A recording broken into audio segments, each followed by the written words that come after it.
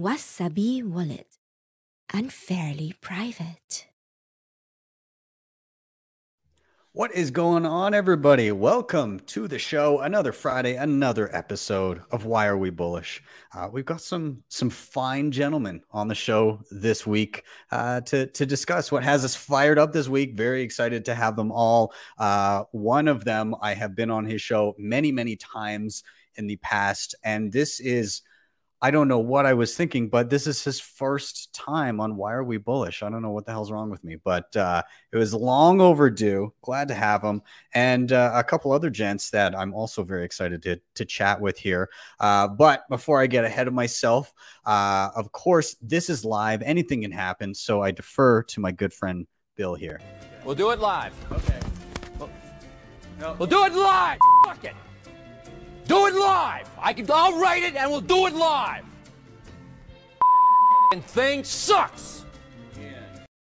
You never know if something's going to break, so hopefully not. Anyways, if you haven't already, of course, hit that like button, subscribe, share, all that good stuff. I am Ben with the BTC Sessions. This is your daily session.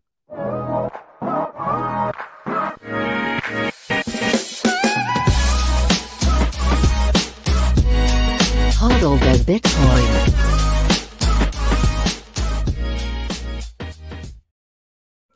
Now, before we bring in our guests, of course, let's take a look at where we are in the market right now. I'm pulling up the bitbo.io dashboard. We're sitting at $61,190 per coin.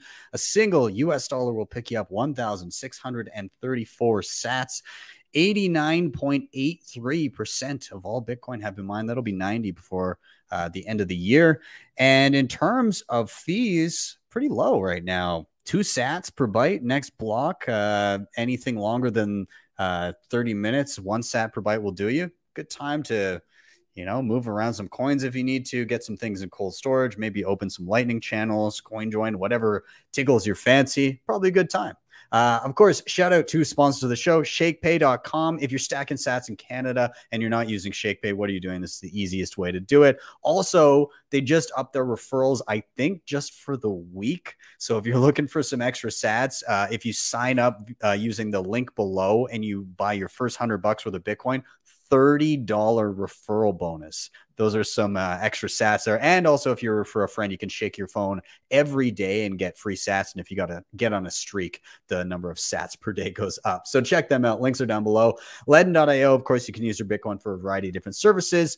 If you don't want to sell your Bitcoin, but you need to get your hands on dollars, of course, you can deposit Bitcoin, get a loan of dollars to your bank account within 24 hours. You pay back those dollars, you get back the same number of sats, which is the important number. They, of course, have savings accounts, B2X offering, all that stuff. Check them out. I do live on Bitcoin. BitRefill helps me a lot with this. Every gift card you can imagine, and you can buy them with Bitcoin on-chain or Lightning Network, which I always use. You also earn sats back as you shop, so check them out.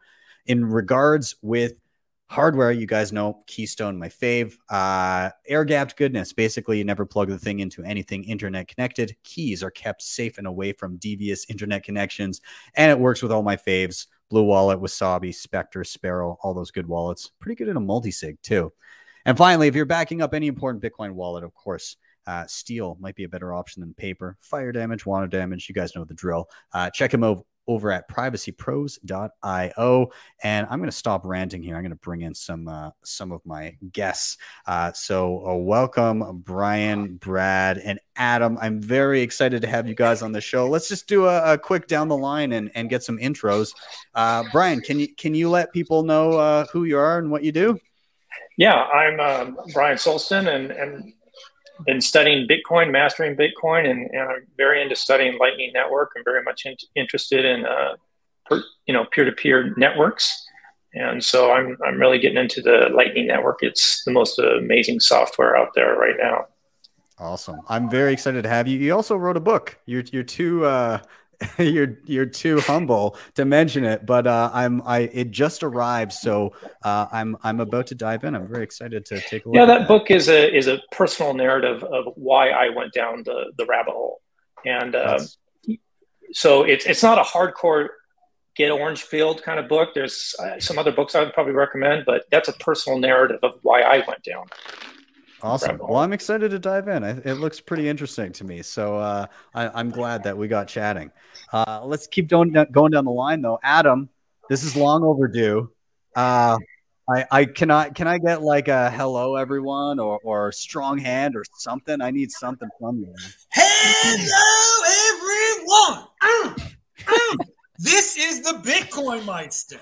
I'm the Bitcoin Meister, the Disrupt Meister, and BTC Benny, BTC Sessions, whatever you want to call him, okay? The Calgary dude, Bret Hart, dude, we are together again. We've been together so much on the internet, as you refer to. You've been on my show many times. I've been on other shows of yours. I've been on this show of yours. We have embraced each other in person. Yes, people really meet in person still. Oh, yes. Oh, I love this man in an internet type of way, okay? So I did my first show back in 2013. I bought my first 2 Bitcoin back in 2013. I never sold a freaking Bitcoin, so that's probably why I'm so freaking happy right now, people. Buy and hold. You thought it was a freaking joke? You'll like when I drive the Lamborghini through your front lawn, baby. Pound that like one. But seriously, I love Bitcoin. I love waking everybody up here. I'm a unique beast. And yeah, go to coinbeast.com too. They're pretty cool dudes. But I'm disruptmeister.com and TechBot on Twitter. It is a pleasure to freaking be here. I'll let everybody else know. I don't, Brad, how in the hell are you going to follow that up? Oh man. Thanks. Yeah. Thanks for letting me go third. All right. I'm Brad Mills. That doesn't have as much energy as Adam right now, but I'm also a early Bitcoiner and have a podcast that nobody listens to. And what I've been doing lately is investing some of my Bitcoin stash that I've been hodling for a while in that I didn't lose on Mt. Gox or gamble away on shitcoins in the 2014 and 2017 bubble into Bitcoin businesses and like trying to support Bitcoin entrepreneurs, making some content. Recently helped produce This Machine Greens, which is a documentary about Bitcoin mining and the truth behind the energy conversation about Bitcoin. So that's what I'm doing lately, trying to do my part to influence folks in the entrepreneurial circles I run in on why Bitcoin's the thing to pay attention to and kind of direct them towards the signal of Bitcoiners and Bitcoin content. Awesome. Well, I'm so glad to have all of you as per usual, stellar panel here. Very excited to get rolling with this. So those people watching that are unfamiliar with Why Are We Bullish? Really simple. We go by the 3 R's. Effectively, somebody's going to give a reason why they're bullish. Then all together, we will riff on that reason, and then we'll rotate to the next person. 3 R's. Really easy. So I'm going to get us kicked off here. And so I'm going to bring up a topic that I've just found kind of interesting. I'm still in the midst of diving into it and experimenting with it. And it's always weird when I bring up these topics because oftentimes it's so kind of new that the even the panelists might be like, I don't know. I haven't played with that yet, but I'm interested right now in state chains. Ooh, yeah, me too. Yeah. So state chains are interesting. I guess I may as well show my screen. The reason I started looking at this is because now there's actual like easier wallets to utilize for state chains. So I've been looking at Mercury Wallet and I'm starting to learn about it. So I don't know, how do I describe state chains? It's so with Lightning Network, you lock up Bitcoin and you can transact off chain with Bitcoin that you yourself still control. And so this cuts down on fees. It cuts down on bloat on the Bitcoin blockchain. It makes it transactable as simple as cash, which is great. Now, on the other side of things, there's the idea of CoinJoin. And so CoinJoin effectively allows you to swap ownership of UTXOs or rather combine UTXOs with others. So there's no clear link between you and your coins. And so that can help preserve privacy. State chains is kind of a bit of a mishmash of that, in that you're creating specific size UTXOs of Bitcoin, specific little pieces of Bitcoin. And then rather than doing on-chain transactions, you're swapping the keys that own those specific UTXOs.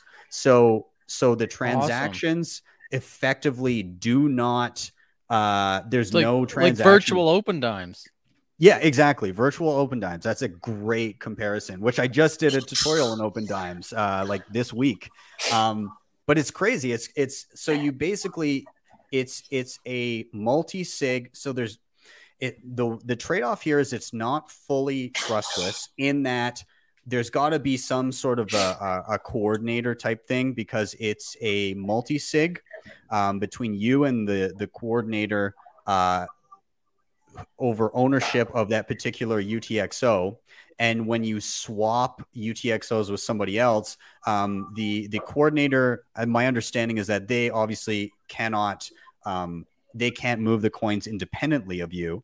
And so they basically swap the two keys that would control the UTXOs. So basically you just hold a different key to a different piece of Bitcoin. But every single one of them has a time lock where once it times out, then you can move it without the coordinator's help and just withdraw it. Otherwise, you can get the coordinator to sign the other half of the transaction and remove your UTXOs. But again, it reduces bloat on the Bitcoin blockchain. It basically turns Bitcoin into set amounts. So imagine like instead of $100 bill, you have like a 100,000 sat UTXO that is just stays like that. And it's basically CoinJoin without fees. Free and instant. So this is pretty wild. I am still diving in. I'm still trying to understand the trade-offs fully, the possible attack vectors, but pretty wild. And apparently this is an article from Ruben Sobson from 2 years ago, but you can do Lightning Network within a state chain, and you can also settle the state chain into a regular Lightning channel, which is I'm not fully. I tried to read this. So you can break the virtual open dime into a Lightning channel. Yes, that's and pretty you epic. can also have effectively a Lightning channel within the virtual open dime, so you own part of the virtual open dime. Cool. You can swap Lightning channels inside of the state chain transactions. Yes, that's and nuts.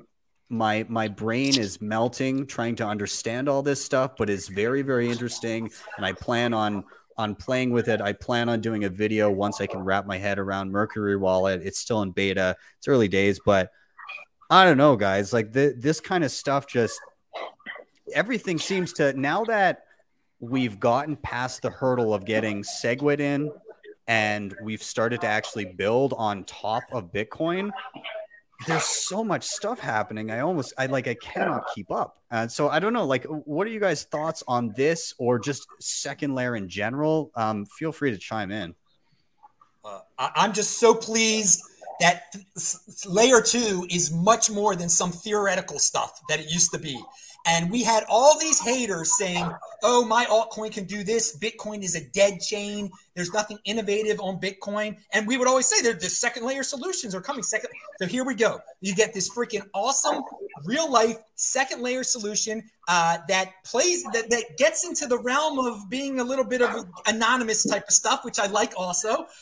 So it's very exciting. It's a slap in the face to the people who say it's the old man chain. There's no innovation. Not that I care what they say. Not that I care what they say. But there's so much that can be done on something that does seem so basic. I mean, Bitcoin was the original. This second layer stuff is freaking amazing, and the way you described it, I got to give you guys credit. It was a virtual open dime. That really explains it well for someone who gets it. So good job. I always love innovation, and I always love to see that, even though I am not a tech guy, that the innovation can be quite hardcore on something that is not as complicated as Ethereum. I mean, people always say, oh, you can build so much on Ethereum, this, that. Look, this is something that's needed right now on Bitcoin. It's involved with being anonymous. So very good stuff. Very good. Yeah, absolutely. Yeah, I'm super excited about it. The reason why I got excited about Bitcoin originally is because I was I'm from the old school when internet was growing 25% a month. I was part of a search engine company at that time. And, I was excited about the internet. It was going to be decentralized and offer privacy and information at your fingertips and all that stuff. But let's face it, it has been centralized. We've lost a lot of our privacy, thanks to some of the weakening of privacy by the US government, but also, Beijing's CCP has been very, and their Great Firewall has centralized in a big way what the internet did promise. And Bitcoin and the Lightning Network in combination are going to bring that back. They're going to bring that vision back and make it real for everybody. So yeah, Lightning Network, what's going on? I'm trying to get all these concepts, like when you had that screen and you started talking about, or you didn't talk about it, but I saw it on the screen, L2, that's something I'm trying to get my arms around right now. This is all so new, moving so fast. It's wonderful. We've got our work cut out for us, I think. That's for sure. How about you, Brad? What's your I love this stuff, and this is what because that triggers me as well when you see a lot of people saying like Lightning Network doesn't work, nobody's using it, look, it can't do smart contracts. You hear a lot of this. Kind of triggers me, but also makes me so happy because I know that they're just going to miss out on the Bitcoin run because they're sleeping on Bitcoin. They're sleeping on Lightning Network. Their bags are packed with all these stable coins, farming 20% APY or whatever. And they got all these layer 1 coins. And they're just thinking, I'll eventually go back into Bitcoin because it's a better store of value than all these coins. But they just think it's boomer coin. It's just store of value. Can't do anything. Meanwhile, there's literally hundreds of developers working on these amazing like second layer technologies on Bitcoin, privacy improvements, wallets, companies, businesses, mining improvements. It's just really impressive and like heartening to see there's so much activity and so much creativity happening still. And like I've been trying to pay more attention to Ruben Thompson and Jeremy Rubin, both of those guys, because they're doing Statechains, trust chains, I think is the other one, and some other chain of some sort that like this is all bleeding edge stuff. And it requires some changes to Bitcoin, which is some of it does, some of it doesn't. So some of the stuff like Jeremy Rubin's doing this OpCTV thing, which will somehow improve privacy on federated side chains. And OpCTV's been like in discussion for like a year and a half now, and it seems to have consensus. It's like a pretty easy change to make to Bitcoin, and it's going to take a little while for this stuff to make it to Bitcoin, but it is really impressive to see that this is happening on Bitcoin, and like eventually, if there's a use case for dApps and all that stuff to be normal people to use it, we'll have the ability to do it on Bitcoin. And most of the people who are haters and doubters on it will just be stuck in their, coins that are trending to zero against Bitcoin. That's the way I think it's going to work out anyways. Yeah, it seems to be the way it's going. When I what was it? Impervious.ai, they had a hackathon a while back, which is basically building a layer on top of Lightning Network. So you got Bitcoin as base layer of value, Lightning Network as base layer, transactional layer, and then they're building applications on top of that. And some of the stuff that came out of that was just mind-bending. Being able to, not only do things like messaging apps over Lightning Network, but actual, like, you could place a phone call that gets routed through the Lightning Network and is entirely on Lightning, and there's no record of that wild call ever existing. So how does that work? I saw that there was like somebody who could build phone calls on. It was called. How does that work? It was called Red Phone, and I don't know. Like it's. I mean, really, you're sending data, and when the data itself doesn't cost anything, like you're not using the Bitcoin blockchain, then feasibly, if you're part of a network, then you should be able to send that data over any network, right? So they did that. Wow. They did file transfer over Lightning Network, which actually took advantage of atomic multipath payments, AMP, and so they were able to take a file, split it into a bunch of tiny little files, spread out through all of these different payment channels and then reconvene on the destination and reconstruct the file via Lightning Network without the need for a token, may I say. That's wild, man. Like that's awesome. Cause like there is some things that are being done in the wider like cryptoverse that are kind of interesting. Like IPFS is something that a lot of Bitcoiners kind of like look at. IPFS is cool, but then they went and they added Filecoin to it, which is like an incentive model for people to like mine Filecoins using IPFS, but you don't need Filecoin to use IPFS. And I was on a dev call a couple of days ago. I'm not a developer myself. I'm not like really that technical, but I like to try to like do my best to keep up with things. And there was an RGB call, and they were talking about the latest developments in RGB. And for those that don't know, RGB is a second layer on top of Lightning Network, or interoperable with Lightning Network, that allows the ability to do colored coins like assets. So you could do Tether or NFTs or whatever you want on Lightning Network, and it rides on the Lightning Network. And this thing that they figured out was how to do this Bifrost thing and this Storm protocol on top of Lightning Network that allows IPFS style file storage and retrieval on the Lightning Network. So that's two projects that we're looking at now that are talking about doing pretty crazy shit on top of Lightning Network and Bitcoin that doesn't have a token. So yeah, you don't need tokens to get this shit done. Yeah, exactly. I was just going to say, when anybody's not talking, apparently there's background noise that the audience is getting. So if you're not talking, just there's a little mute button at the bottom, and then that'll cut down on it. It's Brian. Yeah, it might be Brian. Brian's got to mute himself. Yeah, thank you. Yeah, no worries. Awesome. Sorry, Adam, you were saying. It's interesting you bring up IFPS. I keep hearing a lot about it, and I think the issue is it's difficult for a regular person to use IFPS, or what I might be missing the initials backwards, and that that coin that you mentioned, Filecoin, is a way to get people to do it for you, to incentivize them. So something could be intertwined with Bitcoin. I'm sure there could be some second layer solution that could make it easy for Bitcoiners to interact with IFPS. I think this is part of it. Indeed, anyone can use IFPS. I just don't think there's like an easy way to enter. I mean, who wants to host to be a host via IFPS? You want to somehow get someone to do it for you. So I think that's what Filecoin does. It incentivizes people to do it for you, to store your information for you. And I'm sure something with Bitcoin can be intertwined with that. And that is the beauty of these second layer solutions. And so many people just don't want to dive anywhere. And I understand people only have a certain amount of time during the day. They see Bitcoin as boring, so they don't want to know about the second layer solutions. And it can be complex. All this can be very complex. So, but it is great to hear. And I do want to point out with someone said, coin join without the fees. If what Benny describes is really coin join without the fees, then this is quite innovative and something a lot of people would want to use.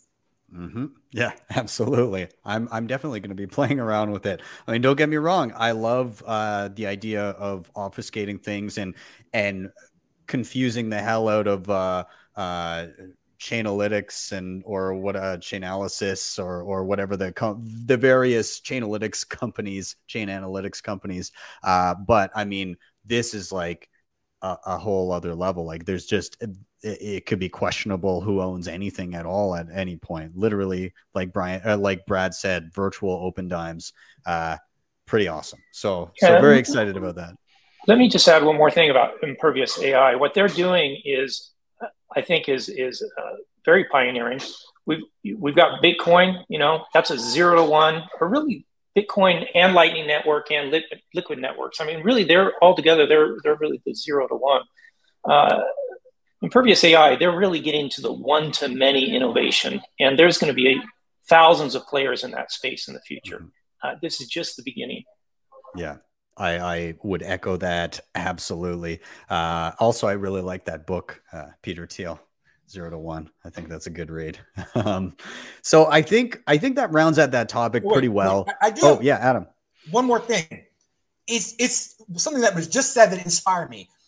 In terms of getting into Bitcoin, in terms of it's going up in value, we've gotten to a point where it's no longer early. Okay, it's no longer early. I mean, you can't.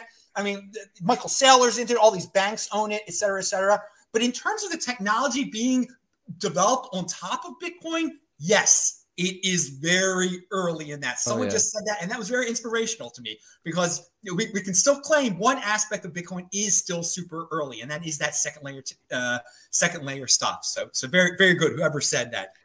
Yeah. It's just in terms of Bitcoin as a global, on its road to a global store of value. You know, we're getting further down that road. We're early-ish, but still, like, the people don't realize how much, as we just discussed, how much can happen on top of Bitcoin, and so they're discounting all of that value, and that's going to be a slap in the face to a lot of people, I think. So, yeah, let's round out that topic. I think that we that one was a good little combo here. I think let's keep it rolling. We're going to move on to our next reason for being bullish. Of course, everybody in the chat, I see you guys. Keep those comments coming, and of course, smash that like button, give this a share, all that good stuff.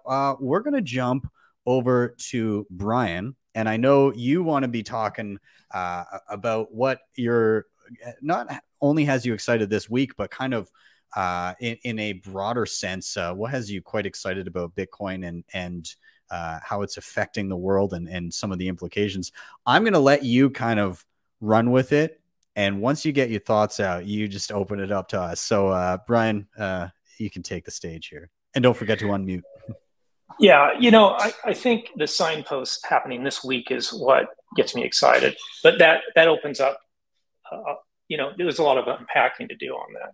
And that is, we've got China's interest rates on their bonds are spiking. Australia, they aren't defending. Central bank is not defending their bonds. It also spiked. CDS, the credit default swaps on Turkey, they're going up. It costs more for them to get bonds, to issue bonds over in Turkey. I wouldn't be surprised if bond is another Lebanon in a couple of years from now. It could happen. So these are the signposts that are happening where it's like, okay, we're starting to hit, we might be hitting an inflection point where we go to what I call it my user case number 16. Okay, and I want to give a little bit of background on this. I was down in El Salvador for about 5 weeks. I was just using Lightning Network and so on. And right at the very beginning of that, the Minneapolis Federal Reserve president, he says, he was talking about crypto. He says, I've not seen any use case other than funding illicit activities like drugs and prostitution. And I thought, is this guy purposely trying to be ignorant? Purposely trying to be ignorant? And so I spent about every day, I would work on use cases for Bitcoin.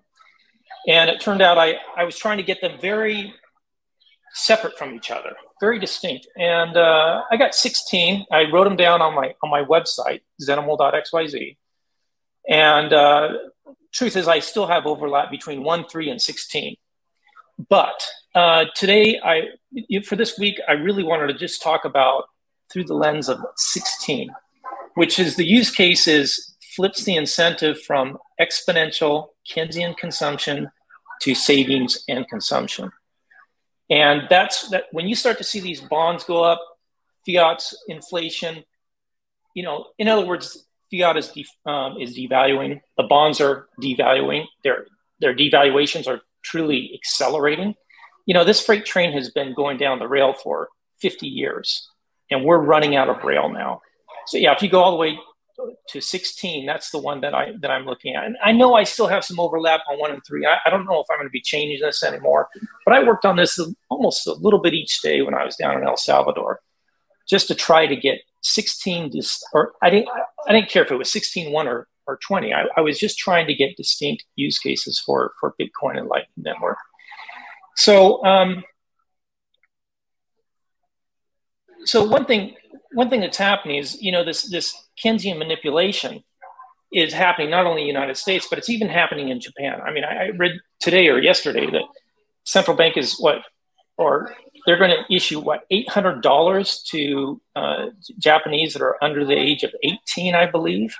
I mean, it's like they cannot get anything to cause stimulus. In other words, the United States drops trillions of dollars into the economy, and the velocity of money is flat. It doesn't happen like it used to, and it's getting worse because we have a debt to GDP ratio of 130%. And so, yeah, they dump a bunch of money in there. You know, back in the day when we didn't have this debt to GDP ratio, they would, you know, dump in a few billion, and it would stimulate the economy. That's not happening anymore. So we're running out of rail. This freight train is we're getting to the end of this, and so we're hitting an inflection point where people are going to be getting out of fiat. They're going to be getting out of bonds, and they're going to be buying more solid assets, and that's going to be Bitcoin. It's already starting to happen, and that's going to accelerate. It's going to happen slowly, like we all know, and then suddenly. And so that's what I'm seeing. A lot of those signposts increase.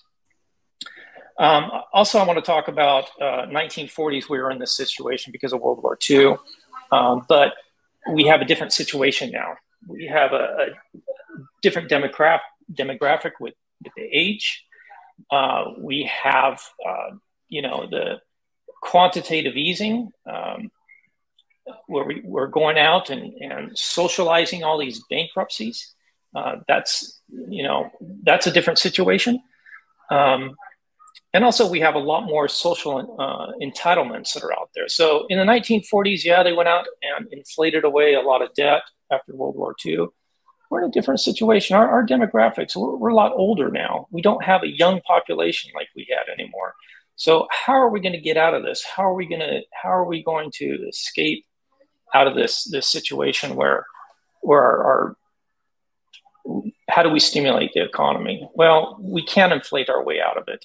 And so they're going to continue to print at an accelerated rate, and Bitcoin is going to be recognized as that escape. We're going to be hitting an inflection point. Maybe we already have. So I'd like to hear your thoughts on that. I've got a question for you, actually. A couple of questions. So maybe you could play out the game theory a little bit for me. Very early on, I was not familiar with one of your first points about how Australia is no longer defending the interest rates on its bonds. So how does that play out? What does that look like, and what's the danger there for their economy and not doing so anymore? Well, if interest rates go to the real rates rather than the ones where they're manipulating to force them down so that we can stimulate the economy. Well, if interest rates go up, that's going to slow the economy down again. So they can't manipulate the economy to get out of a recession. So that's that Keynesian theory that has not just been used for bad times, but it's used all the time to stimulate the economy for, political gain.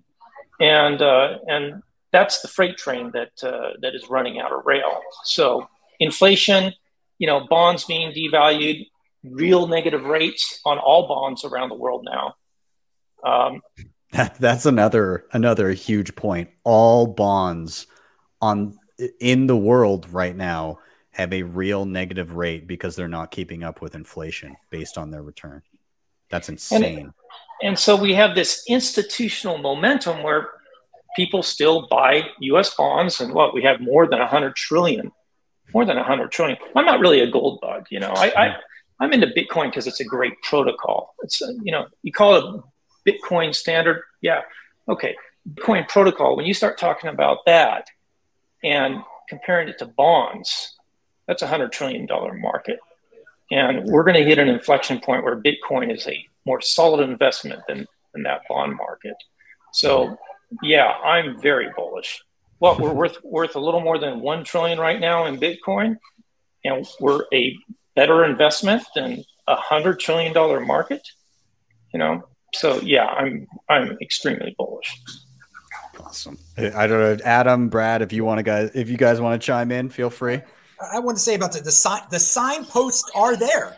You're absolutely right. So you're saying the Japanese are doing a stimulus program too, basically? I mean, that's what it sounds like. I didn't even. Oh yeah, the Japanese have a higher debt to GDP ratio than the United States. Oh yeah, they've been doing the Keynesian economics for a long time. So, okay, yes, they've been doing this for a long time, indeed, and it's been on life support their economy it's been boring their economy since the late 80s. Okay, they've been able to pull this thing off for a while. The signposts are there that it's getting worse all over the world, that money printing is everyone's doing money printing now. And thus, we must be getting closer to this hyperinflationary moment where everyone will leave fiat and wake up.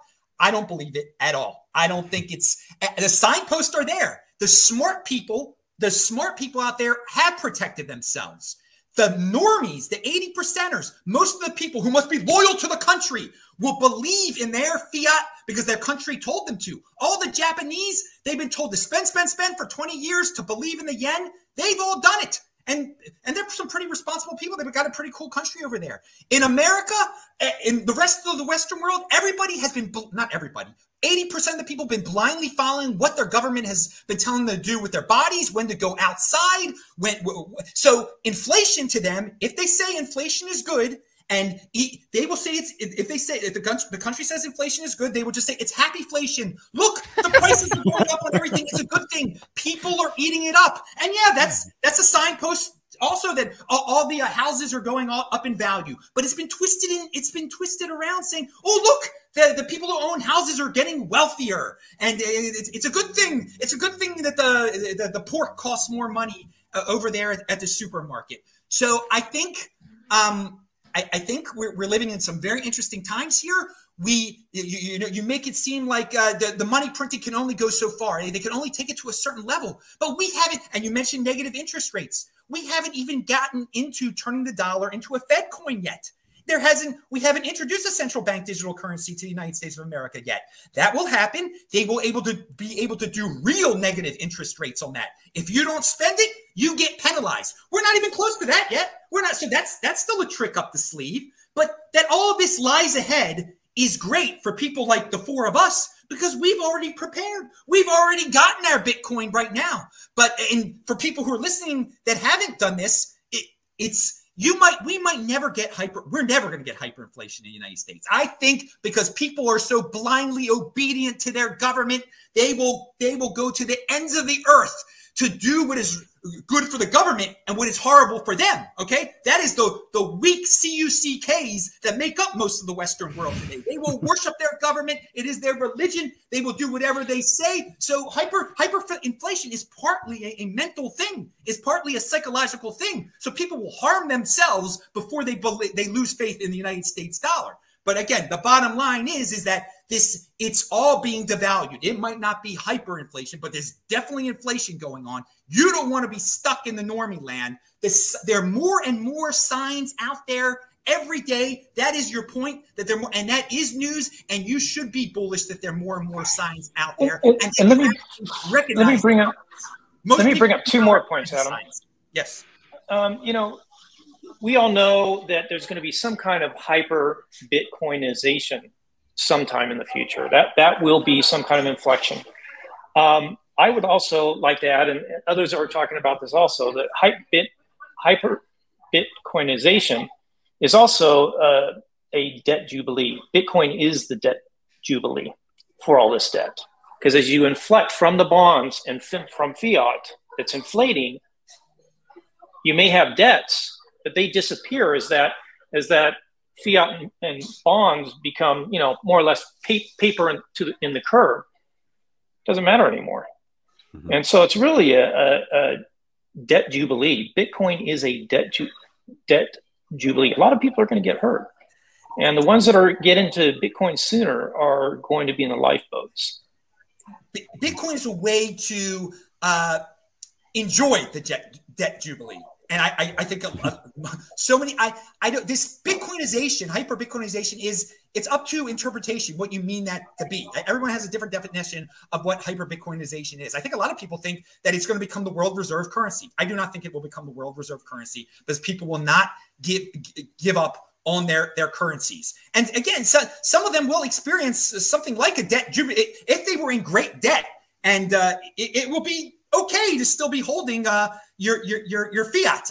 Your debt won't be as bad on you personally at that point. It doesn't mean that they're going to jump into Bitcoin to get the ultimate value out of this debt jubilee. I agree. I see where you're come from with the debt jubilee, but I think we do need a good definition of what hyper Bitcoinization is, because it's different things to different people. And I never see, I think Bitcoin can be incredibly successful if only 10, 20, 30% of the people on earth know that they're using it and are using it. If the majority of people on earth want to have fun staying poor and use their very convenient Fed coins, because these Fed coins are going to be really convenient. People value convenience over, preserving wealth for themselves. They really do. And they will gladly give up all their privacy and be totally monitored with these Fed coins for the sake of, so there's value to people who don't value long-term wealth in these Fed coins and sticking with their fiat. But I mean, we are, again, all four of us are on the same page here in terms of that, yeah, Bitcoin is the best money. It is the best money. I am just of the prerogative that most people will never realize it at all and will have fun staying poor and just do whatever, believe all the lies that are out there around Bitcoin and believe and value the convenience of being monitored and being a slave of their government through their digital. Well, I'm of the position that fiat and bonds are going to devalue at an accelerating rate, and so that's what's going to happen. And when we come out of this, when we find something that's, let's say, more trustworthy, sound money, whatever that is, then we're going to look back at this, let's say, use case number 16, and it will make perfect sense. Right now, people look at it and go, what? And that use case is it flips the incentive from exponential Keynesian consumption to savings and conservation. I'm a conservationist, okay? I'm from the greater Seattle area. I'm into Bitcoin. Put that together. How often do you hear that? Right? Not too often, but I'm into it. And if people really understood it, if conservationists really understood Bitcoin, they would be talking about Bitcoin more than any other topic. Because when we come out on the other side, there's two things that are going to be obvious. Fiat printing is exponential consumption. Mm-hmm. And secondly, Bitcoin is savings. Bitcoin is conservation.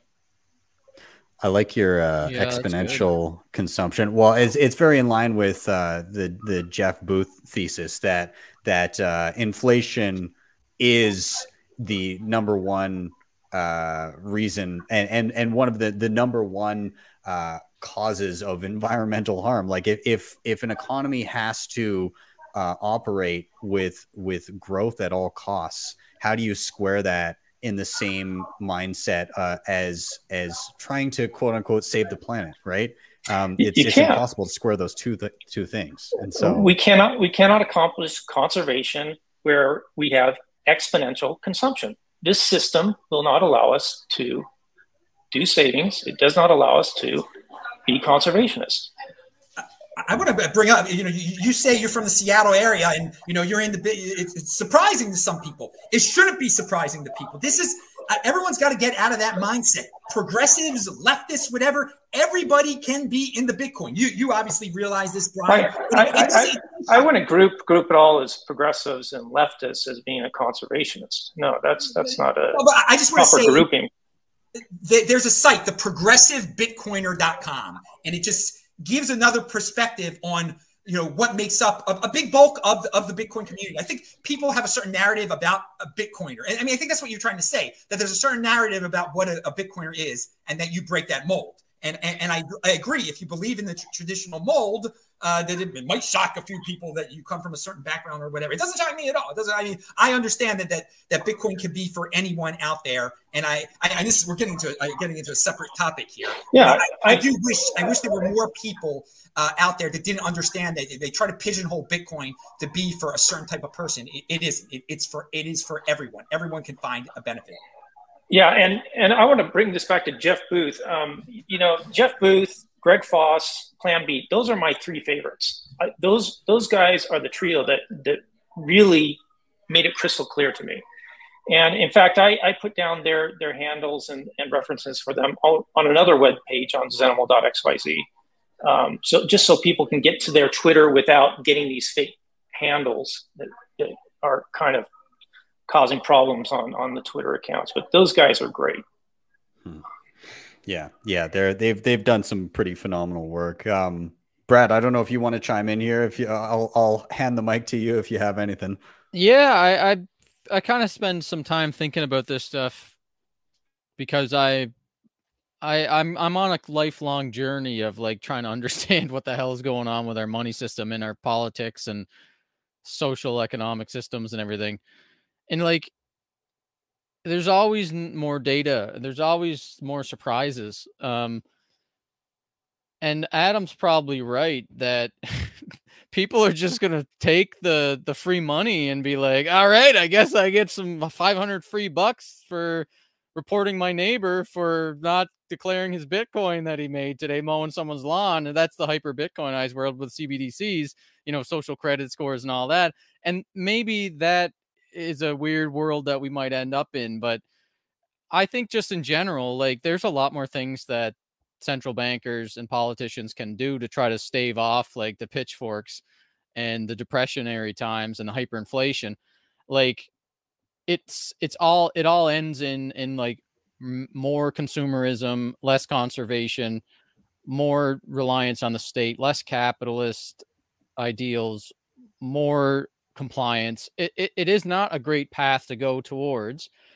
But I asked this to Jeff Booth and I asked this to Robert Breedlove and a couple different people that interview. I want to hear like what other people are think like, what is the alternative? Because we all know that where this system ends without Bitcoin would be like a World War III or a Great Depression 2.0 or something crazy like that.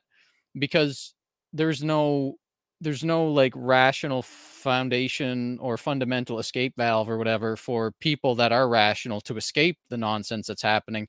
And without Bitcoin as this like pipeline into rationality that people like us can just store our wealth and operate and tune into this signal and like we understand the problem, we understand the solution, let's all work together to just rebuild things if they do fall apart on a foundation of sound money.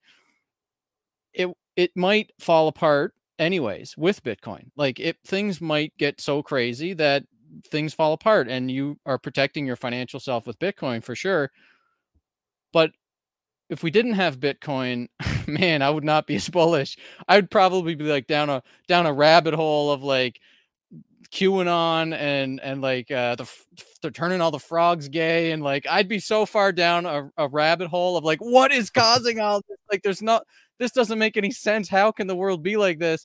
But thank God for Bitcoin because it is a signal in all this noise and it does allow us to look at like rational solutions. Like Jeff Booth's book is amazing. It's like technology will solve the problems of like we need to get to some kind of post scarcity or strive towards post scarcity where energy is cheap and free and abundant. And we also need to kind of try to take care of people and educate people and take care of the planet and make sure the society doesn't crumble. Like, but yeah, he's totally right. Like the central banks and the politicians are at odds with what technology and sound money can do for us. And it kind of sucks to see, but like Michael Saylor has a great way of thinking about this, that we don't need to attack or we don't need to root for the fall of like the fiat system or the central bankers or the politicians. We just need to keep working. We just need to keep evangelizing Bitcoin, just share the message of the signal of Bitcoin to more and more people. And like, that's hyper Bitcoinization to me, when we don't need, like, I used to be like Occupy Wall Street and End the Fed and like all that stuff that used to really motivate me. And I'd go down these rabbit holes of like, how is this possible that these cabals of people control our money system and our politics?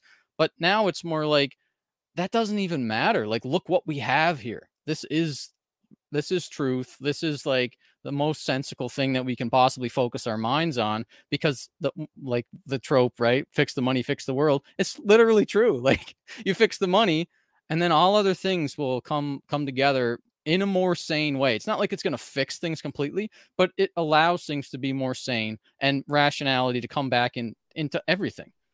It's kind of like if,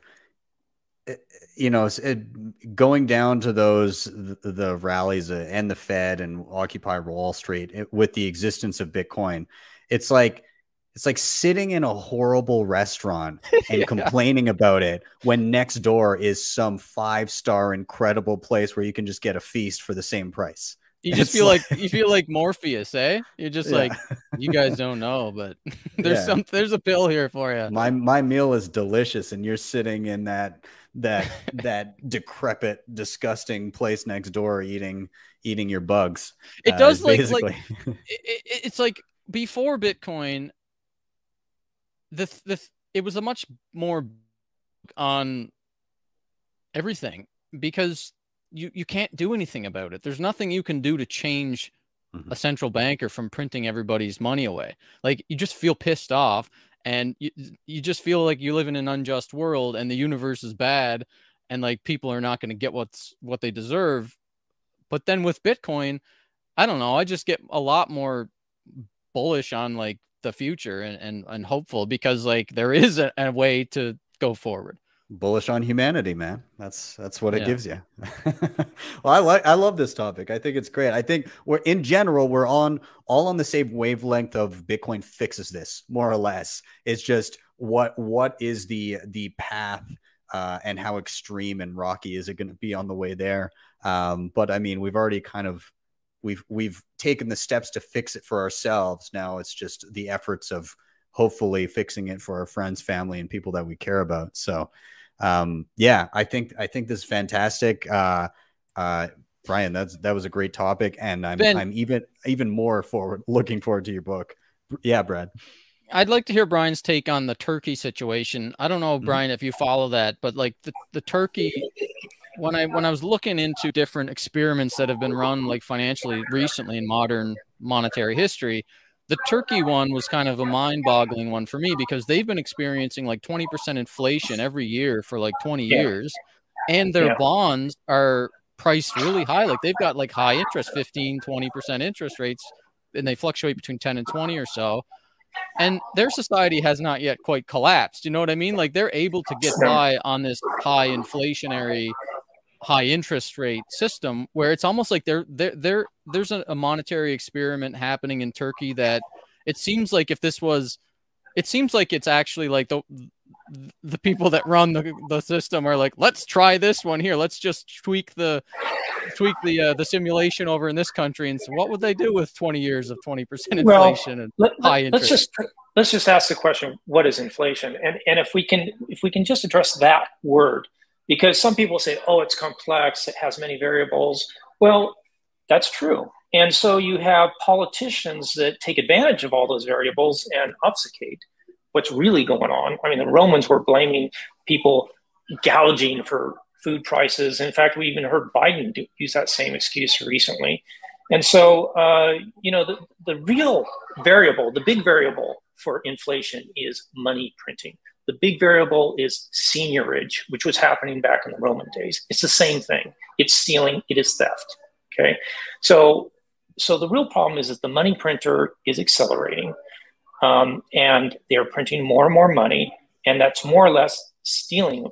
It is gutting the middle class. Okay. It's making the wealthier rich, So, it takes, who's making this money? The central bank. It's a bank. They're trying to make money, and also for their other banks and for their friends and for those who are politically connected, which is Wall Street. So this money printing very much services those people who have access to wholesale cheap money. And so why is Turkey doing this? It's really about a centralized economy. They want to feed their centralized economy. They want to have their military. They want to expand their power for, greater influence. Who does that serve? Does it serve the middle class? or does it serve the financial class? Is it the financial class or is it the working class that it really serves? I think it's pretty obvious what's going on. Yeah, and I guess it's like we could use Turkey or Europe or Japan as examples of what could happen. Like this could keep going for another 20 years. Like they could keep kicking the can down the road with all kinds of financial tools that they keep creating. Like Adam was saying, the central bank currencies and stuff. Look, this is one I really want. Here's what I think they're going to do. I think what they might do, like this one would be awesome. If we could get this one, I'd be happy. If they just say, listen, everybody's credit card limit is now $200,000 and you have 0% interest for 2 years. Go spend. Or I know houses are affordable. We're going to subsidize everybody's house 70%. So you can go buy a house, whoever you are, you buy a house. They can do these kind of crazy moves still to really hack the economy and keep the can kicked down the road for quite a while they install UBI and stuff. And we could have really high inflation for 20 years like Turkey, and then it could all fall apart eventually. But go ahead, Adam. Well, I think that your main question of how can Turkey keep on kicking the can down the road? It's a very interesting experiment. They're having horrible. They seem to be pulling off. It's because they're an authoritarian regime. It's easier to do this in an authoritarian regime when if you don't obey, you're going to get killed and they're going to send the tanks in on you. So I think that's part of the reason they've been able to, things look pretty bad. And they've been able to carry out the inflation for quite some time in weird ways, is because it's an authoritarian regime is the answer. But it won't last. It definitely won't last. But it takes to change their situation would take a real, violent revolution of the people. And who wants to even get into that situation? But authoritarian regimes have an easier way of doing pulling off authoritarian financial measures, I think, is the bottom line. And centralized economies, they can last 100 years, maybe even 1,000 years. But we have a different situation now. We have Bitcoin. We have an escape. Bitcoin's going to fix this. And there's another answer to this too. I just looked at. I remember Bitcoin Tino was talking to me about this. Me and a bunch of people in Clubhouse a couple months ago, and he brought up the point that their economy is growing really fast. At least their GDP on paper is growing like almost double digits every year. So if they're able to grow their economy double digits, then it makes more sense that they can have double digit interest rates and sustain double digit inflation. But that's not scalable to like the rest of the world, because, how are we in North America, or how is China or India going to grow double digit GDP? So like Turkey gets away with it because they have a fast growing economy, or like at least a sustained growing economy. But we can't, I don't think we're going to be able to sustain that type of growth. Well, it's what about nominal growth and real growth? Oh yeah. After adjusted for inflation. Yeah, that's right. Yeah. We're negative, aren't we? Oh yeah.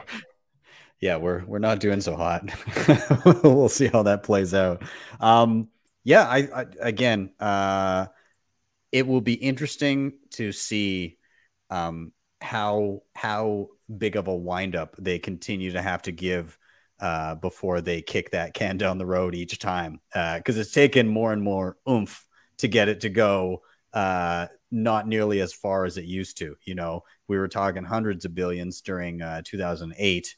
And now trillions is like, I'm numb to hearing, oh, it's 3 trillion, it's 4 trillion, maybe double digit trillions would make me perk up a little bit, but I wouldn't be surprised. And so, yeah, it's going to take more and more to be able to quote unquote stimulate. And as you said, in Japan, like they're basically giving out stimmies and it's not doing much of anything. So we'll see where that goes. But yeah, we're all on the same page that at least Bitcoin can fix this for those that decide to jump on the life raft. So yeah, well, let's keep this rolling, because I know, Adam, you're on a tight timeline, and so I don't want to miss your reason for being bullish. Brian, I thank you for your reason. It was a fantastic conversation around that. Thank you. Yeah, absolutely. So Adam, I want to know what has you excited this week, what you're bullish about. I'm sure it will make us all bullish. All right, 13 minutes you got me for until it's time to say Shabbat Shalom. Cool. Well, here we go. Here we go, dudes. Everybody, there's always these negative FUD stories out there. Through the years, I have experienced so much of them. It's all cyclical. They all come back and they're all being recycled again. So being the positive guy I am, I'm bullish when I can turn something negative into a positive for Bitcoin, okay? So here we had on the side of Twitter, where all the normies are, where everybody reads their headlines and they think this is the truth. This week, this made me bullish what I read. Beware of the flippening. 7 crypto experts break down the ominous sounding event and its implications for Bitcoin. All right. Now, what I replied, mainstream media is so out of touch with Bitcoin that they write a 2017 article in 2021 and think it's original and enlightening. So the mainstream media are so out of touch with what's going on Bitcoin. They're writing a story about, this Ethereum's going up in value. It's going to flip in Bitcoin. We're so smart. Everyone who was here in 2017, it's like deja vu all over again. What the heck? This is what they were writing then. Now that they're saying the same thing again. Has anyone learned anything? If you have learned something from all this, if you realize what nonsense that is, how hilarious it is to read about the flippening in the same way, like it's an original concept in 2021, like it was, you are in great shape, you are elite, because most people don't read articles. They read Twitter headlines, okay? Most people are believing everything they see in the Twitter headlines or the mainstream media headlines. If you can think for yourself, that is great. And for me, it is bullish that they haven't even caught on yet, okay? The mainstream media and the normies. They are still into Elon Musk talking about Dogecoin. They don't remember in 2017, Roger Ver talking about Bcash. That's all. Elon Musk is just an exponential version of Roger Ver talking about Bcash. People thought it was the end of the world in 2017. And then when they don't know about the concept of, the altcoin flavor of the month. And that is proven time and time again by all the FUD that's out there. So for me, I am bullish because I realize what nonsense all of this is, that I have seen this cycle happen over and over again. And how does the cycle end? How does it end every time? Bitcoin to the freaking moon. People forget who Roger Ver even is now. All these normies who are talking about a flippening like it's an original thing don't even know who Roger Ver is. Roger Ver was bigger than Elon Musk in terms of Bitcoin in 2013. He was the end all that began all that, whatever you want to say. And now most people in the Bitcoin space, in the cryptocurrency space, you ask them about who Roger Ver is, they have no idea who he is. Okay. So my bullish, what I'm getting at here is I'm bullish because I've seen them all come and go, baby. And it's all going to happen again. There'll be someone bigger than Elon Musk. There'll be something bigger than the flippening that's a supposed threat. And if you can grasp that concept, that it's going to keep on happening over and over and over again, all these lies and distortions. But in the end of the day, Bitcoin keeps going up. And there's never been a moment in Bitcoin's history where you can subtract 210,000 blocks and it's worth less. And so right now, if that continues, 210,000 blocks from now, if you're watching this in 2015,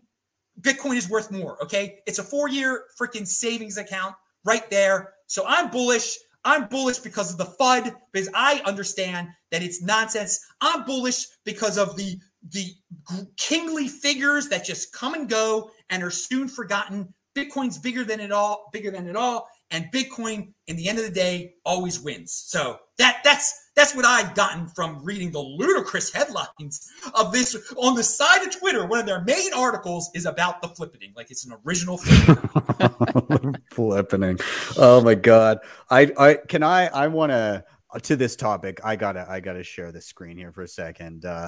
Ethereum, geez, looks pretty good. All-time highs, hey? Well, you got to value your wealth in Bitcoin, friends, because Ethereum's about half of its previous all-time high when priced in sats.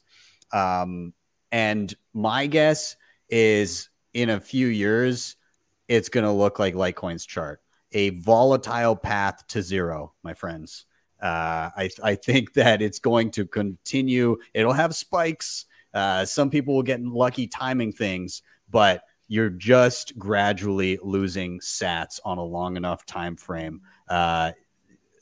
It's a scary game to play. Also on the FUD, I think that people need to up their game in terms of FUD. I like Krugman. We're all doomed because the mayor of New York wants his paycheck in Bitcoin. Also, this one from earlier in the year where the guy, he said if Bitcoin succeeds, where he literally said we're all gonna die. I think that's the FUD level we need to be on. Is we're literally all gonna die. I think that's where we need to take this thing because we're basically almost there. But I'll let Brian and Brad chime in if you want to. Yeah, I'd like to say Ethereum is a Dino. It's a decentralized and name only. Gary Gensler, he is kryptonite to the Dinos. I think that Ether is proven itself of its centralized powers just recently by burning tokens. If you're adding tokens or burning tokens, it proves you have decentralized or you are centralized. So yeah, they are a Dino. They're decentralized in name only. Brad, how about you? Any thoughts on the FUD lately? Well, this dovetails nicely into why I'm bullish. So maybe I'll just go with my reason why I'm bullish. Let's do it, man. Because it is related. Like I'm triggered a lot, or I was at least in 2021. There's a lot of crazy stuff that happened in 2021 that I did not see. I did not predict. Elon Musk pumping Dogecoin. That was not something that I saw. I figured maybe there'd be another ICO bubble, or something new would come. But I did not I did not think that celebrities, influencers, really super wealthy billionaires would be pumping total joke cryptocurrencies. Like that was something that I just did not see that. And I know a lot of us didn't see that. Not even the crypto people saw that. Not even the Ethereum people saw Sheeb, the rise of Sheeb coin and SafeMoon Ponzi schemes and all this stuff. Like those guys were like, we're building all through the bear market and we're going to like flip in Bitcoin. And then they get outperformed by literal scam artists that are just like launching pump and dumps on TikTok. And like, it kind of weakens their narrative of like, we outperformed Bitcoin. Well, you got outperformed by a literal Ponzi scheme. So don't get so ahead of yourself.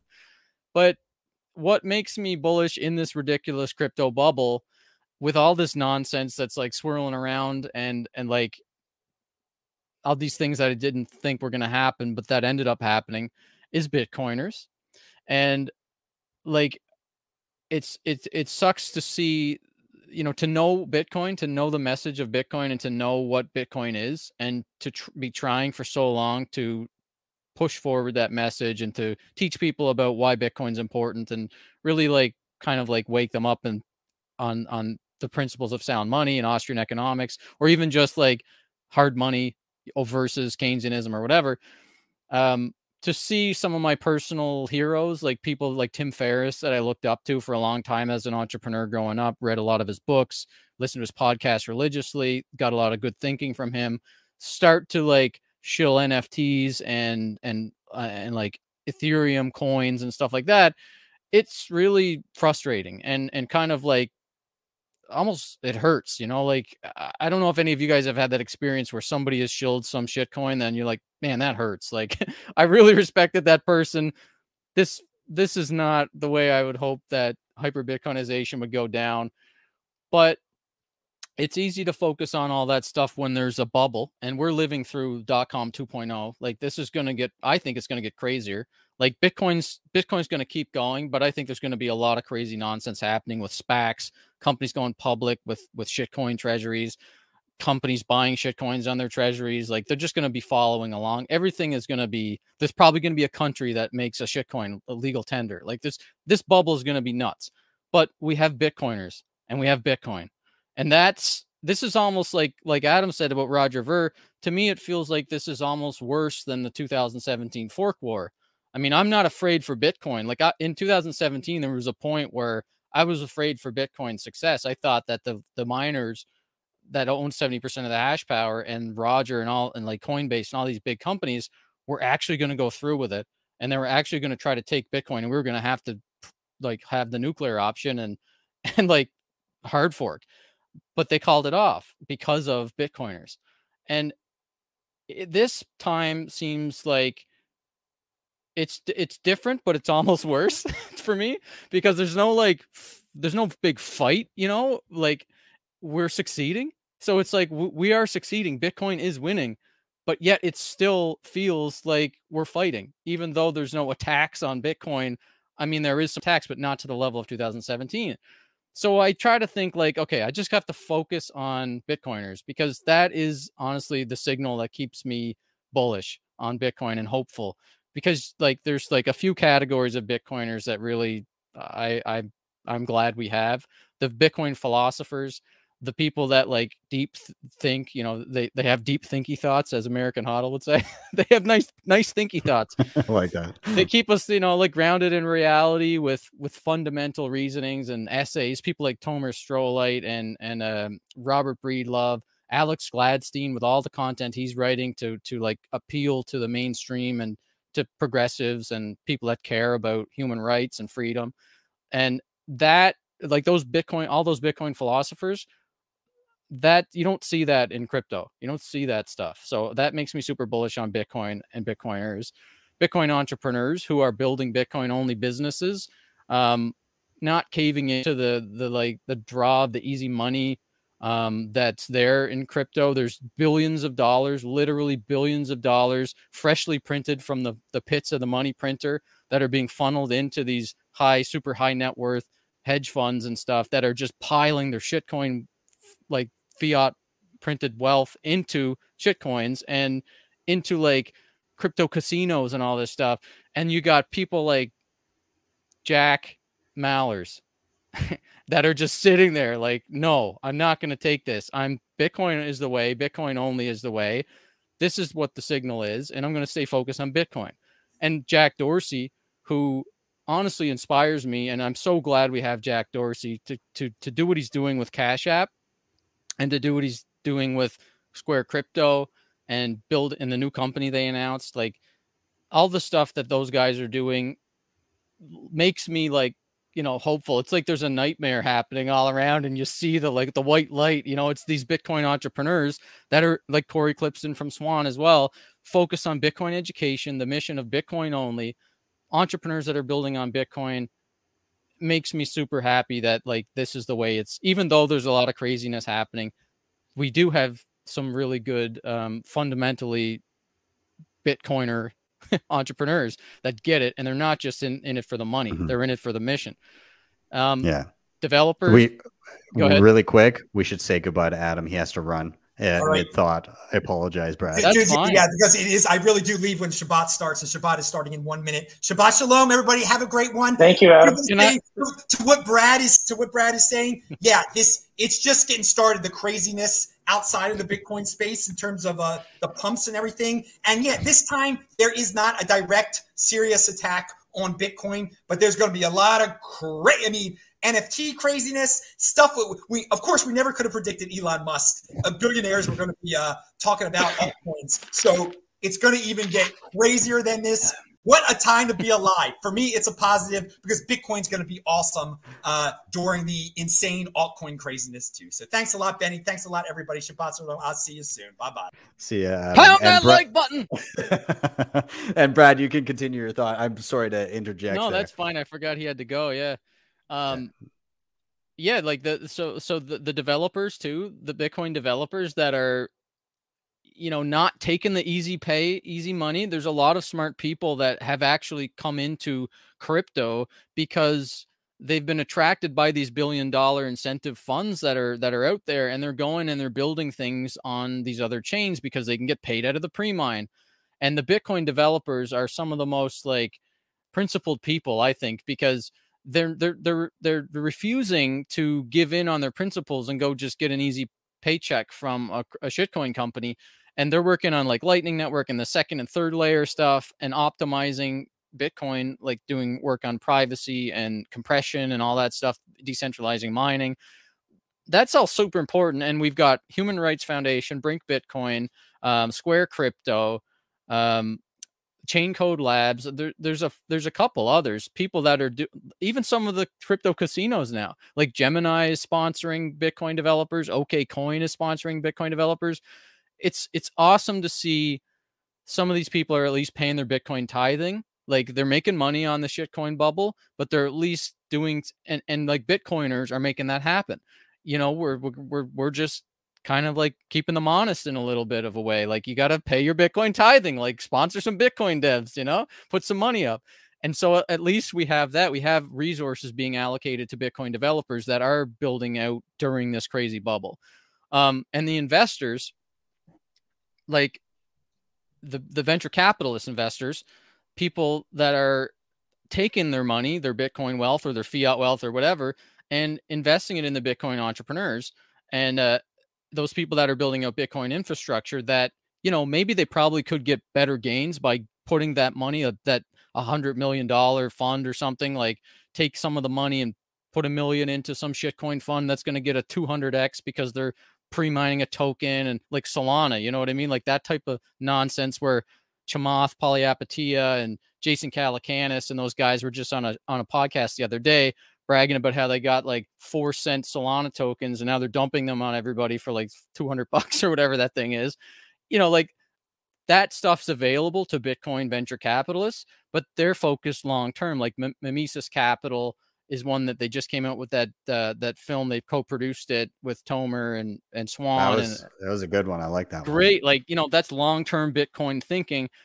They understand that like this is kind of altruistic investing where you've taken some of your wealth, you know, you could get more money in the casino, but you're building infrastructure, you're allocating it towards Bitcoin developers who are sticking to their principles and building Bitcoin only to build out the infrastructure. And like, I think everybody should pay attention to Stillmark and Bitcoiner Ventures and Trammell Venture Partners and Bitcoin Magazine is doing not only are they like one of the best media companies, but they're investing venture capital style into Bitcoin entrepreneurs building on Bitcoin. So Bitcoin Magazine is just so awesome that we have these guys. And then last category of like Bitcoiners that keeps me super bullish is the investors, like the Bitcoiners that help me build my conviction, people that are like super eloquently evangelizing the reasons why Bitcoin is the best investment that we can have. Like Michael Saylor, man, whenever I listen to Michael Saylor, my bullishness just like comes back. If I've been like looking at those shitty tweets in the nests or in the sidebar or whatever, and I see some stupid nonsense about Shiba Army is trending on Twitter in Canada, a million tweets. I'm like, what the hell is happening? Then I see something by Preston Pish, or I go on Clubhouse and I listen to Bitcoin Tina, or I just listened to some Bitcoin investor that is super eloquently describes Bitcoin. And it just makes me grateful that like we've got these minds in Bitcoin that can really help me and other Bitcoiners stay convicted in these nonsense bubbles that happen. And, you know, I guess in the end, it's Bitcoin is for the 99%. And that is why a lot of us got into like Occupy Wall Street and followed Ron Paul and stuff. It's because we were sick and tired of what central bankers were doing and bruning the money from the 99%.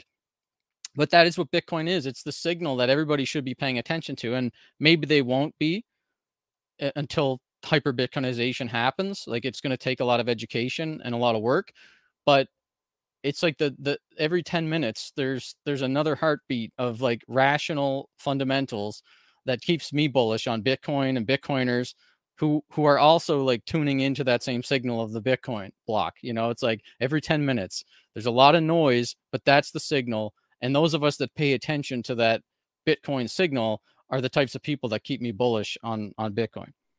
Yeah, I love that. And I just want to touch on a couple quick things on what you said, and then I'll toss it to Brian for any of his thoughts about what you were saying there too. I think the people that you're alluding to, the sound thinkers that really hone in on the signal and then present it so well, that's the reason that we're seeing not only Bitcoin continue to kind of dominate everything in terms of like nothing can really touch it, and people getting it and people with a lot of capital getting it. I think it's because that signal and the way it's presented is so consistent whereas everything outside of Bitcoin has to continually justify its existence versus Bitcoin. And as Bitcoin fills those use cases, if they're actually useful, they need to shift gears and completely change what they're trying to do, right? The world computer became, a launch pad for company security tokens, became whatever the hell it is now. It's now ultrasound money, apparently, because they tweaked the monetary policy, which is exactly what we need. Somebody that can pull levers and push buttons. It's always shifting of, well, Bitcoin can't do this, so that's why we're here. Oh, wait, Bitcoin's doing it? Oh, well, we can do this other thing too. So it's a lot of that. But I think part of your, and I echo your frustration in seeing a lot of this stuff, is because, yeah, you're right. Even when we're winning, even when things are going to plan, even when Bitcoin is doing incredibly well, it's the backdrop is this cacophony of 100xing shitcoins that are totally irrational. And when Bitcoin hits a bear market, it's a cacophony of Keynesian economists saying, I told you so. So on either side of the market, whether it's going up or it's going down, you either have Keynesians or shitcoiners saying, I told you so. But when it finally turns around and one of those sides gets burned, they've just kind of pissed off and they've gone away. And so you don't get that moment of I told you so. And then another cycle comes along and the shitcoiners that got burned have disappeared. And there's a whole new group of people coming in doing the same thing, learning for the first time. So you never have that moment of recognition of, oh yeah, you were correct. It's just, you just stay the course and you just see this revolving door of people coming in saying, we're smarter than you. Oh, goodbye. Oh, we're smarter than you. Oh, goodbye. And it happens over and over again. And you never really truly get the satisfaction of like, oh, you know what? Actually, you were correct. We're coming around to your line of thinking. It doesn't really happen that often. So rare. Yeah. Brian, I don't know if you want to tag in anything to what. I enjoyed that, Ben, and I enjoyed Brad's discussion on what's keeping him bullish.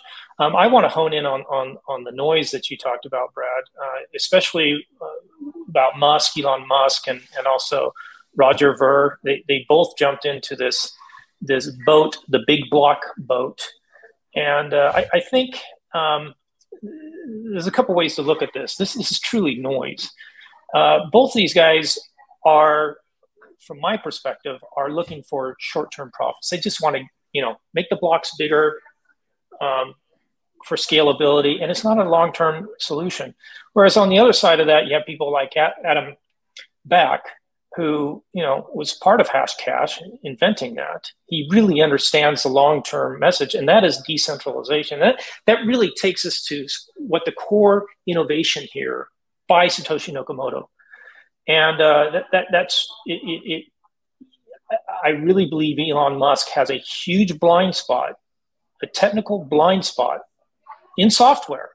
He claims he's read that white paper, but he does not understand the core innovation here. And the core innovation is decentralization, because never before had someone been able to do a peer-to-peer transaction without an intermediary. And Satoshi Nakamoto accomplished that with the white paper 13 years ago. And he proved it out about 3 or 4 months later in January, which is coming up soon. And so I think this kind of gives an opportunity, because I want to talk about some basics here, just for the newcomers, the noobs here that are just learning about Bitcoin. And there's something called the Byzantine generals problem that computer scientists could not figure out. When they had a distributed network, if you had something that was mission critical, like let's say you have a bunch of generals and we needed to attack or we needed to withdraw, and what was the signal and what was the time, but some of the generals were not reliable, and perhaps some of the communications were not reliable. That was the Byzantines' general problem. Well, Satoshi Nakamoto solved that problem. He wrote about it, and a lot of the people in the community said, you haven't done that. There's something centralized about this. Well, he proved out Bitcoin is the most decentralized solution ever. And it's really, it's an amazing innovation. It's not just being able to do a transaction from peer to peer without an intermediary. It's the fact that it can scale. And that's what we and Adam Back have patience to accomplish that by building out, second layer and these other technologies so that it can scale without making the blockchain really big that threatens decentralization. Because when you have a really big blockchain, then you have central servers that are going to have to operate that. And that really violates the original intent here of a decentralized solution. And Elon Musk and Roger Ver, these are guys that are interested in short-term gains. And we're really talking about something that's very special here. Bitcoin is the macro consensus. Money is macro consensus. Bitcoin is the best macro consensus. There's no money out there more decentralized than Bitcoin. Nothing even comes close. It's the development of Bitcoin is very in tune with the idea of low time preference, right? Like you're talking about all of these people that they just want the quick fix, and what's the quickest way to get more transactions per second? Well, we'll bump up the block size. It doesn't matter if we do a non-backwards compatible change to the protocol or how often we do it. Doesn't matter if down the line that means that individuals can't run nodes. We need this now. We just want to fix. We'll figure it out later. And as we're seeing, you can't run a node on Ethereum. It's got to be on AWS. It calls into question the whole point of why we're even here if you cannot validate yourself. And again, not everybody has to run a node, but it's very important that everybody can run a node if they choose to do so. Yeah, and we know this is going to be very disruptive. I mean, when I was in El Salvador, I could buy a cup of coffee, spend $1.50. It cost me less than 1 cent for the transaction. It would confirm in less than 2 seconds. That is disruptive not only to Western Union, that is disruptive to Visa, to MasterCard. We're talking about on Lightning Network, less energy, faster, cheaper. Within a year from now, when everyone gets up to speed, goes through this learning curve in El Salvador, goodbye, Visa, hello, Bitcoin. Yeah, it's really I think it's gonna change a lot. And I think that I don't know if it was Brad or if it was Adam that said it, but people are sleeping on this. They're sleeping on what's actually being built on top of Bitcoin. I mean, we've been talking about it today. We've been talking about Lightning. We've been talking about things like CoinJoin and now I'm totally forgetting the name of it. The Mercury wallet with Statechains. Yeah, Statechains, and then all of the impervious AI stuff being built on top of Lightning. It's wild to think what is possible, and when you actually look at what can be done without the need for additional tokens and entirely different blockchains and cramming everything onto layer one, it's pretty humbling. And I don't think that most people that are holding these other altcoins, one, care, but those that maybe do care, I don't think that they've taken the time to see what's possible without the need for a token. It's not just Bitcoin, it's Bitcoin, the network. There's 100 million Satoshis in every Bitcoin. And Lightning Network is all about just little sats. So yeah, it's going to become a medium of exchange just for sats too. And if you take the Bitcoin as the most, the hardest asset out there, and you take this amazing network peer-to-peer without any intermediaries, and then Lightning, which does it in seconds. we're talking about the most exciting software project on the planet. I can't think of anything that's more exciting than this. Yeah, I would absolutely echo that. I think all I want to do now, I'm gonna start rounding things out. This has been an awesome conversation. I'll get any final thoughts from both you gentlemen, and then we'll round it out. So, of course, everybody that's watching, thank you very much for being here. Maybe I'll go to Brad first. Brad, if you have any final thoughts about anything that we chatted about today, and also let people know where they can find you. Yeah, no, I would just say, like, I'm a super big fan of Clubhouse. Even still, like, the community's a bit smaller now, but it's still pretty decent size. And anybody that has a friend or a family member or whatever that you're trying to orange pill, I think Clubhouse is a really good resource. Sometimes, there's a lot of people on Clubhouse that are retired off Bitcoin and they're not worried about getting canceled. So they say some things that are a little controversial or just like off the cuff, like not politically correct or whatever. So you may have to give that little warning to the friend or the family member that you might hear some things in this Clubhouse room that could trigger you a little bit, but the signal is important. What they're saying makes sense, and it's very important.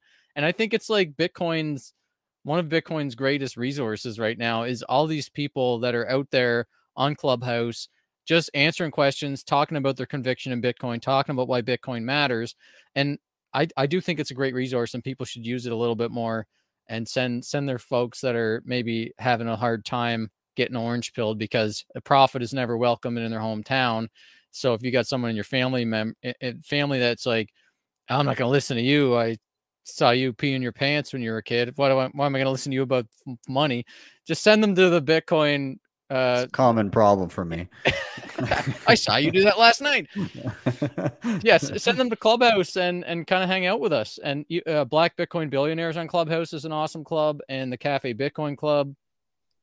And you come in there with us sometimes too, Ben.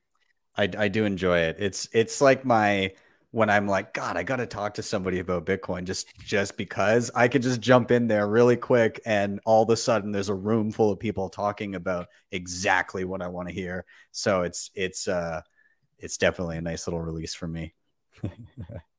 Yeah, I think that's a great app. Definitely check it out. Check out Clubhouse. Of course, Brad's Twitter handle is down below.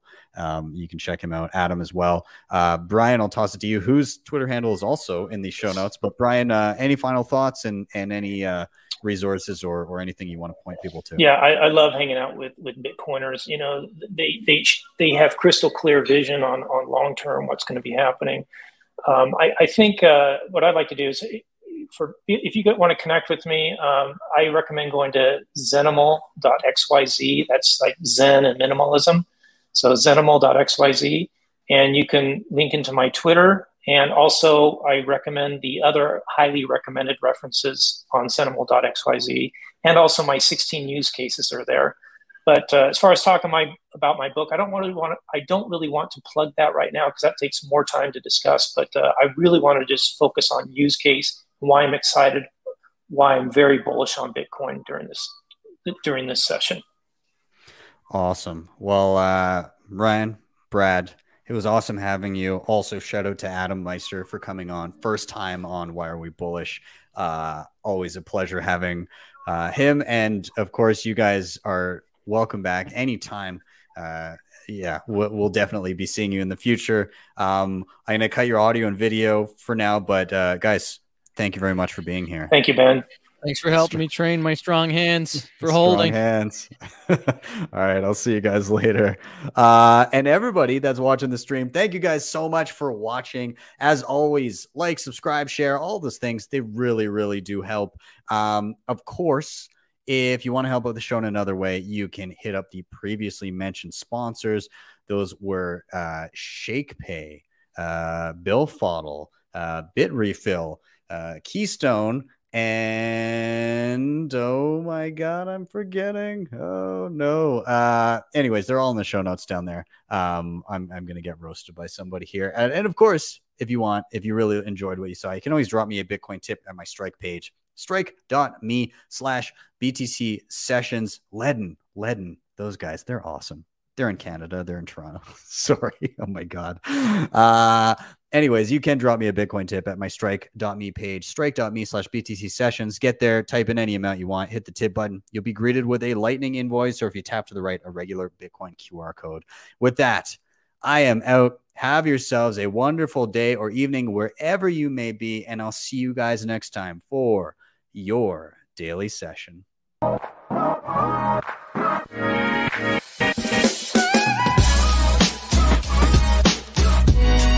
Hodl the Bitcoin.